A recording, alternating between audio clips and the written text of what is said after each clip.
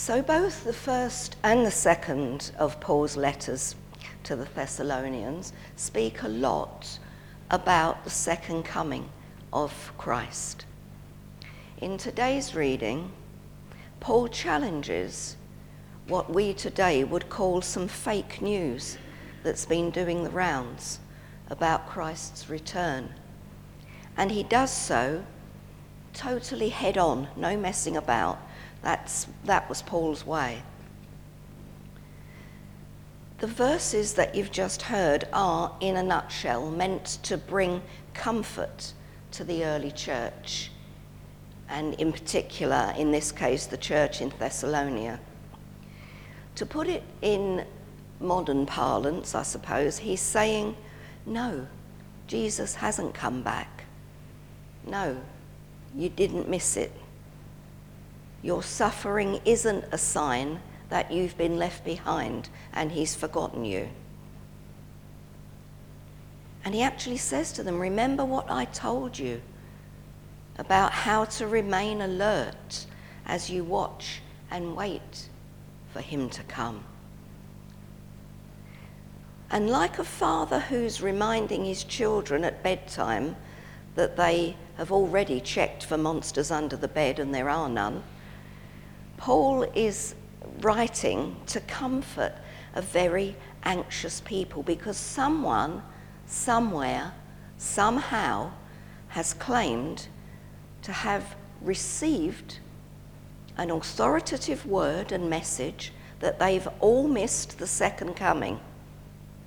And that person is claiming that the message came from Paul himself. Fake news. Paul has proclaimed no such thing, and he's having none of it. He's fighting back against this.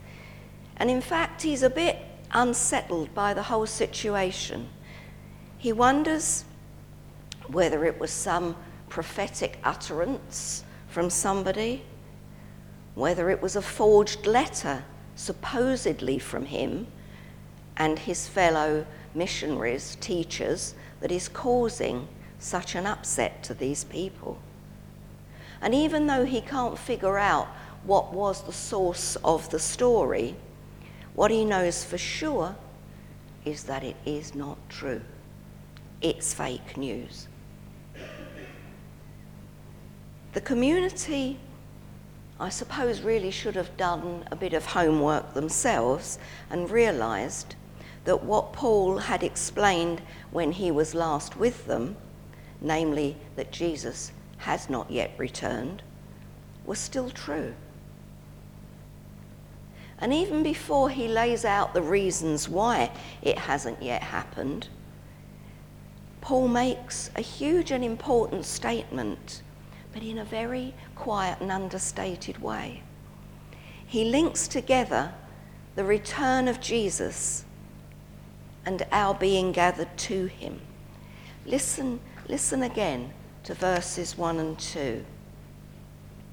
Concerning the coming of our Lord Jesus Christ and our being gathered to him, we ask you, brothers and sisters, not to become easily unsettled or alarmed by the teaching that is allegedly from us, asserting that the day of the Lord has already come.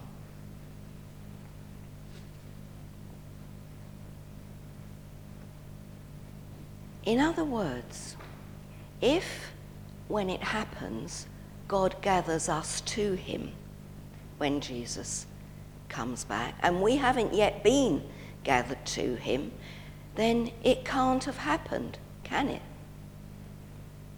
That, if nothing else, should ease most of their fears, and ours, of being left behind, of missing it. And if we jump then to the second part of our reading, to verse 13, where Paul tries to comfort them by focusing their attention on what God is actively doing. He tells them they are the beloved of Jesus, They have received salvation from God.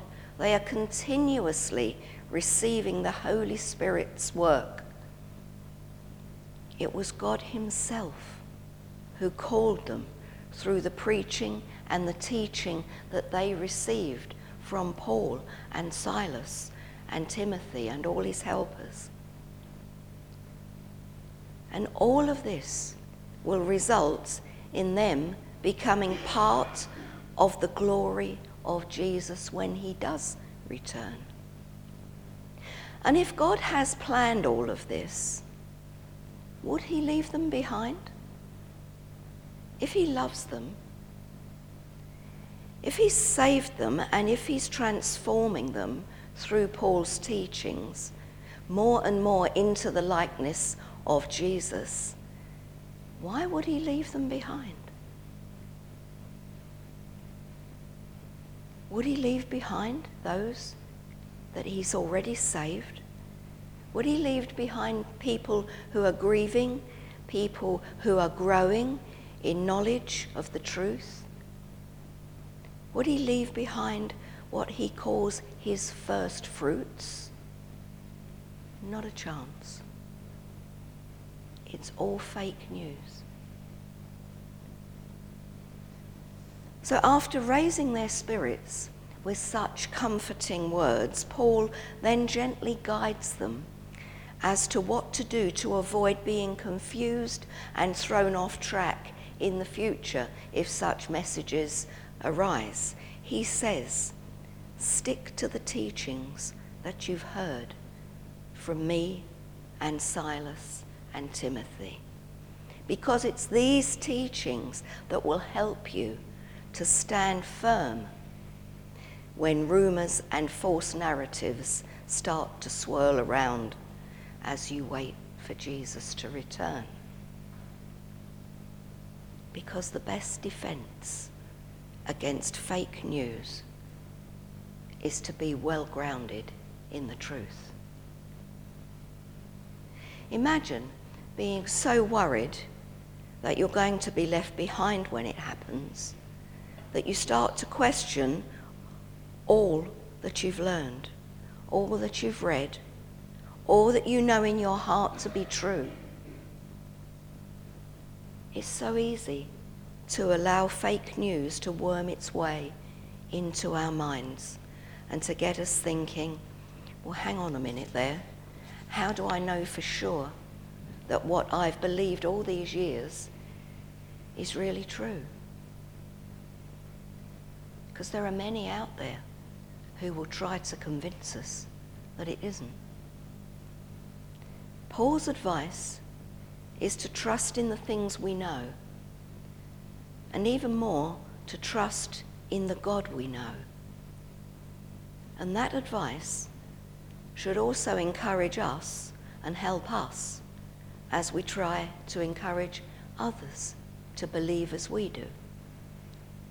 So fast forward 2,000 years, and not much has changed.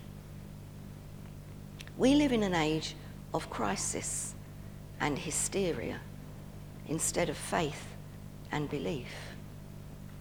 An age of never-ending economic and political chaos, an ongoing state of worry and anxiety and uncertainty. Just in the last 5 years, we've had Brexit, we've had COVID, we've had climate crisis and global warming, we've had war in Ukraine, cost of living crisis, migrant crisis, not invasion, migrant crisis, 3 prime ministers in the last 2 months, and to top it all, the death of our beloved Queen, leaving even the monarchy in crisis, or so we are told. Everywhere we look, the word crisis leaps out at us. From the pages of newspapers, TV news headlines, from our laptops, from our iPhones.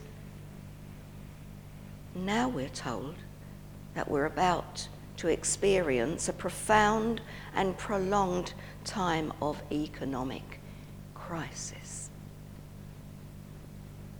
You open a newspaper or a magazine and you see a headline, or you go onto your phone onto Google and latest news, and all these headlines come up and you think, that looks interesting, and you follow it through. When you read the actual article, it bears very little resemblance to what the headline said. Headline's the fake news. It's only there to draw you in, to get you to read it, or listen to it, or watch it.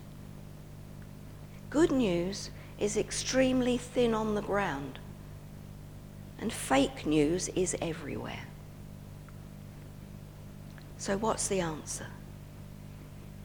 Would you believe? Same as it was 2,000 years ago. Stand firm and hold fast to the teachings of the Gospels.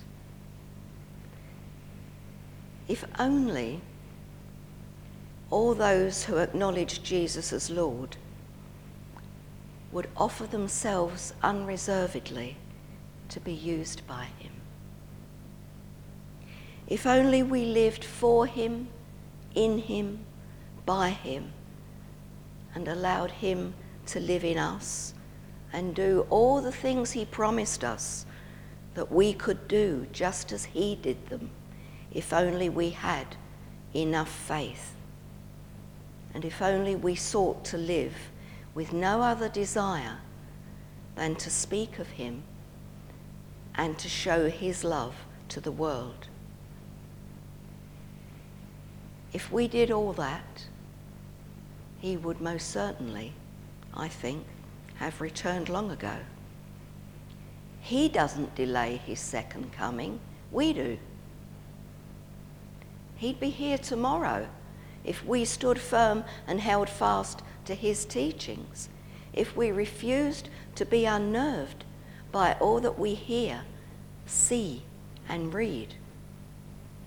We haven't missed it. It hasn't happened, just as those Thessalonians hadn't missed it. But for as long as we're busy worrying whether we might have, or theorizing about when it might be, it won't happen.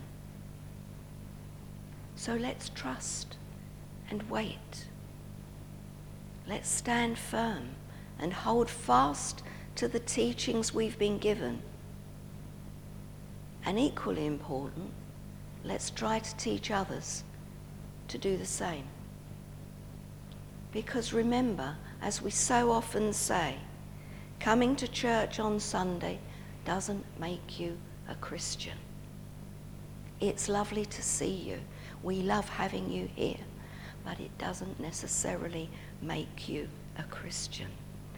It's the reading, the learning, the absorbing of the teachings that gradually infiltrate our hearts and our minds, that enables us to go out and to share it.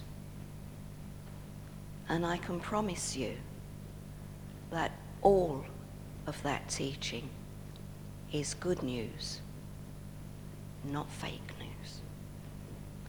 Amen.